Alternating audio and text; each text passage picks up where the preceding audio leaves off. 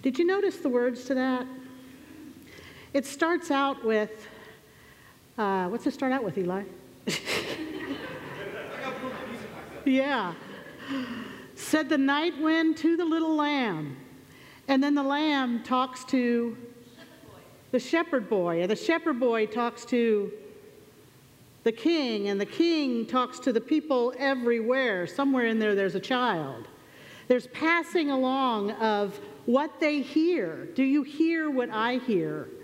And they respond to it by sharing it with everyone. This week is one of those weeks that we've gotten through the Christmas Eve candlelights. We're in Christmas tide, the time between Christmas proper and Epiphany.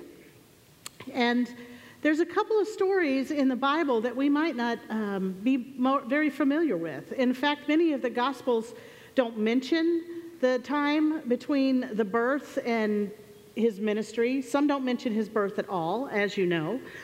But in Luke, there is this one story that I wanted to share with you today. It's a story about a new family coming to the temple.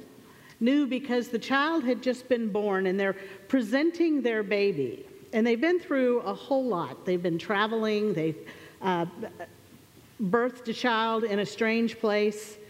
They can hardly believe it at all. And then they walk in and some old guy takes their baby.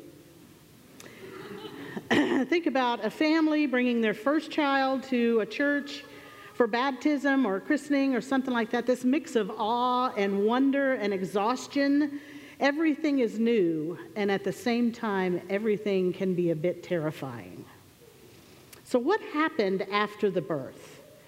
In Luke, we find two stories, one about the time after birth and then Jesus as a child in the temple. But today we're going to focus on the time when he was just a week or so old. And we're going to read from Luke 2, starting with chapter 2, starting with verse 21 through 24. When 8 days had passed, Jesus' parents circumcised him and gave him the name Jesus. This was the name given to him by the angel before he was conceived. When the time came for their ritual cleansing, in accordance with the law of Moses, they brought Jesus up to Jerusalem to present him to the Lord. It's written in the law of the Lord, every firstborn male will be dedicated to the Lord. They offered a sacrifice in keeping with what's stated in the law of the Lord, a pair of turtle doves or 2 young pigeons. I want to share that this passage that I just read tells us that this is a very devout family. This is a family that understands coming every year, which we learn in the next couple of passages. They follow the law. They respond to the call. They respond to what they believe is important, what God has called them to, and they've come to present and listen to God's instructions. God's instructions through the angel were to name this child Jesus. They've done that. And why are they presenting at the temple? Why are they there? Well, the firstborn son belongs to God. That is one of the rules and the laws in Exodus and further in Leviticus. And there's another law that we don't follow today, but there's a purification law that says for 33 days after birth, the woman is deemed unclean, and she couldn't touch anything holy or enter the sacred area until after that time. So Mary is coming to step into this pool of water to cleanse according to tradition and law. It's a high holy time for them that brings together the family once again and presents Jesus in the temple as a firstborn to dedicate his life to God. And these turtle doves that we speak, it tells us that they are a family in poverty. Because normally a sacrifice would be a lamb. But the law provides that if economically the family cannot afford that, they can sacrifice 2 turtle doves. The doves are allowed for those who couldn't afford the lamb. And then they repeat every year going back to the temple, not to dedicate Jesus, but just going back to the temple. That's what they do. I've been reading this book called Atomic Habits, and it talks about the process to get to a habit, not necessarily the goal itself. We all set goals about this time of the year, and to develop the habits that can help us meet any particular goals, common one is losing weight, or I'm going to ride my bike more. There are certain things that need to become automatic, and we need to learn how to do and do over and over again. So we're not really thinking about it necessarily to get to the goal. Now, maybe our goal is more prayer. How do we prepare for that? Maybe we set up a place in our house that has a place where we can light a candle and we can develop those habits that we have before we actually pray. These are things that become habit for us, but they become spiritual formation for us as well. That we are learning how to be closer to God and listen to what God is sharing with us. I think it's important to understand that the journey that they are making to the temple is just as important as what they are presenting in the temple. They're together as a family, they're moving, and they have all this time to think about what's going on before they even get there. It's probably about 2 weeks after Jesus was born. He was circumcised at 8 days. And so when they get to the temple, they have practiced these things. They come back year after year after year. They know the routines that they have to go through, but because it's more automatic, they can focus on listening and focus on hearing with their heart. After he's presented, this new man is introduced to us. His name is Simeon. Here's what Simeon offers. A man named Simeon was in Jerusalem. He was righteous and devout, eagerly anticipating the restoration of Israel, and the Holy Spirit rested on him. The Holy Spirit revealed to him that he wouldn't die before he had seen the Lord's Christ. Led by the Spirit, he went into the temple area. Meanwhile, Jesus' parents brought the child to the temple so that they could do what was customary under the law. Simeon took Jesus in his arms and praised God. He said, "Now, Master, let your servants go in peace according to your word, because my eyes have seen your salvation. You prepared this salvation in the presence of all peoples. It is a light for revelation to the Gentiles and a glory for your people in Israel." Simeon was also righteous and devout. He also prepared and went to the temple regularly. He eagerly anticipated the restoration of Israel. He expected that God would drive out the oppression that was in Israel now and in the future. This restoration points back to the time when the people of Israel were in Babylon and they were in exile. And when the exile ended, Israel was on its way to being restored back to what was intended. That's this restoration language that we're talking about. But after hundreds of years, after they've been back from Babylon, not much has changed, and in some way it's worse. Rome is now in power instead of the Babylonians. Oppression is still happening all over now. But Simeon waits and listens with anticipation. What was he anticipating? The Holy Spirit had revealed that he would not die until he had seen God's chosen Messiah, the Christ. So Simeon waited and listened to God and the Spirit.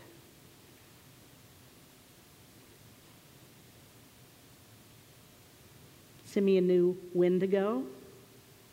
He knew who to find. And he knew how to find them by listening.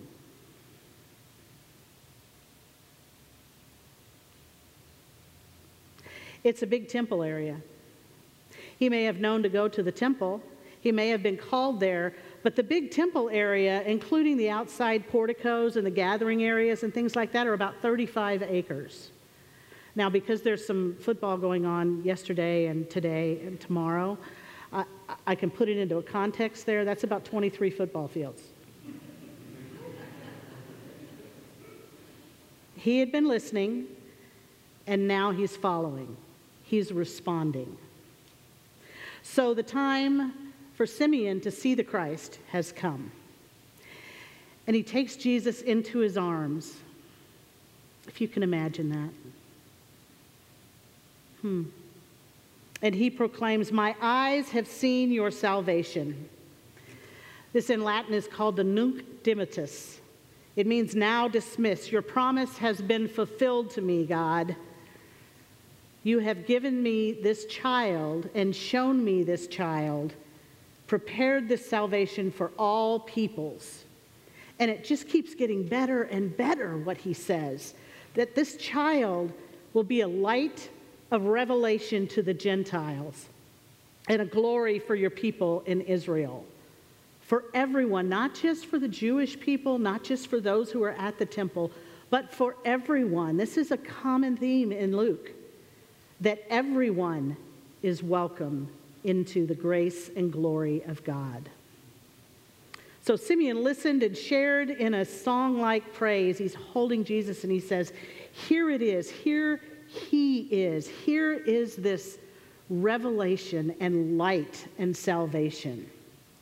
But he says more too, and Simeon shares it with Mary. Hear this. His father and mother were amazed by what was said about him.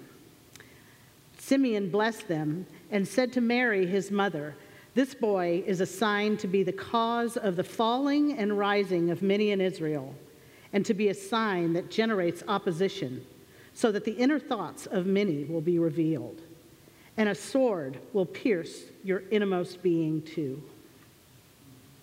This child will grow and will be a sign that generates opposition," letting Mary know that there's coming conflict, and he's telling you that you will be a part of that life. That conflict will be a part of his life and will actually be the cause of the falling and the rising of many. The falling being the conflict that will occur with what this child has come to share, what we know as his ministry, and the opposition and the understanding and redefinition of what God had always meant about compassion and love. But the rising, seeing things in a new light and understanding the love of God in a new way, the lessons to be learned about compassion and justice and new life and new creation. What Simeon asked Mary to listen to is not the conflict, not the falling, but the hope, the rising that can lift us up after a fall. We're not talking yet about the resurrection. Simeon is telling Mary to listen. Listen and observe. There's a rising after the fall. And Simeon has seen that. He's been coming to the temple for years in response to the Spirit's promise to share prayers, to listen for the next step. And here it is, this child that has come to be presented, to be dedicated to God as a firstborn. Hold on, Mary, there's going to be conflict. But the rise in the midst of that conflict, the hope that this child will bring, this is what I've been waiting to see. This is what was promised. This is what I listened for and responded. And then we hear another person, a prophetess, who has also listened and responded. There was also a prophetess, Anna, the daughter of Phanuel, who belonged to the tribe of Asher. She was very old. After she married, she lived with her husband for 7 years, and she was now 84-year-old widow. She never left the temple area, but worshiped God with fasting and prayer night and day. She approached at that very moment and began to praise God and to speak about Jesus to everyone who was looking forward to the redemption of Jerusalem. So Anna basically lived at the temple. She's 84. She's a widow since her husband died. They had been married 7 years. She fasted and she prayed all night. She listened, and she too knew what she was looking for. And she's a prophetess. which means that she's going to share what she found. I'm intrigued that Luke doesn't just recognize the male here, not just Simeon, but also the woman, Anna. Luke tends to do that. He tends to give us both the male and the female counterspot, maybe not equally, but he does bring that out. And I'm encouraged by that because I think it tells us that we can learn something from each. She likely heard Simeon, but because she had been listening for so long, she knew what she had been praying for and recognized what was coming to be presented in a different way than Simeon did. And her response was to speak to others around the area who were also praying and waiting. I have to wonder if she thought, would they listen? Would they respond? And how would they respond? How do we? It's interesting that both of these encounters happen amongst a community of people in the temple. They don't happen out in a field or as they're walking along a road somewhere or on a quiet night somewhere, but among people with whom the good news can be shared immediately. Simeon wasn't one of the ones who was able to see Jesus at the birth. He was still waiting at that time, but he was waiting and listening and praying with a community of people in the temple. Same with Anna. Anna had been with these people for years in her grief and undoubtedly her struggles as a single widow. It makes me think how important community is when we're looking for a hope that we don't think we can grab to on our own. That was one of the reasons that we traditionally have on December 21st, which is the winter solstice, a service of longest night and also known as a blue Christmas.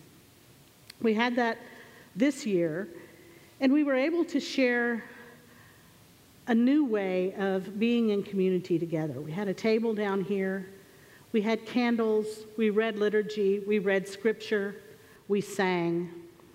And we asked each person to put a prayer or put something that was keeping them down on a blue Post-it. And when they wrote that down, they tore the page off and placed it on these altars.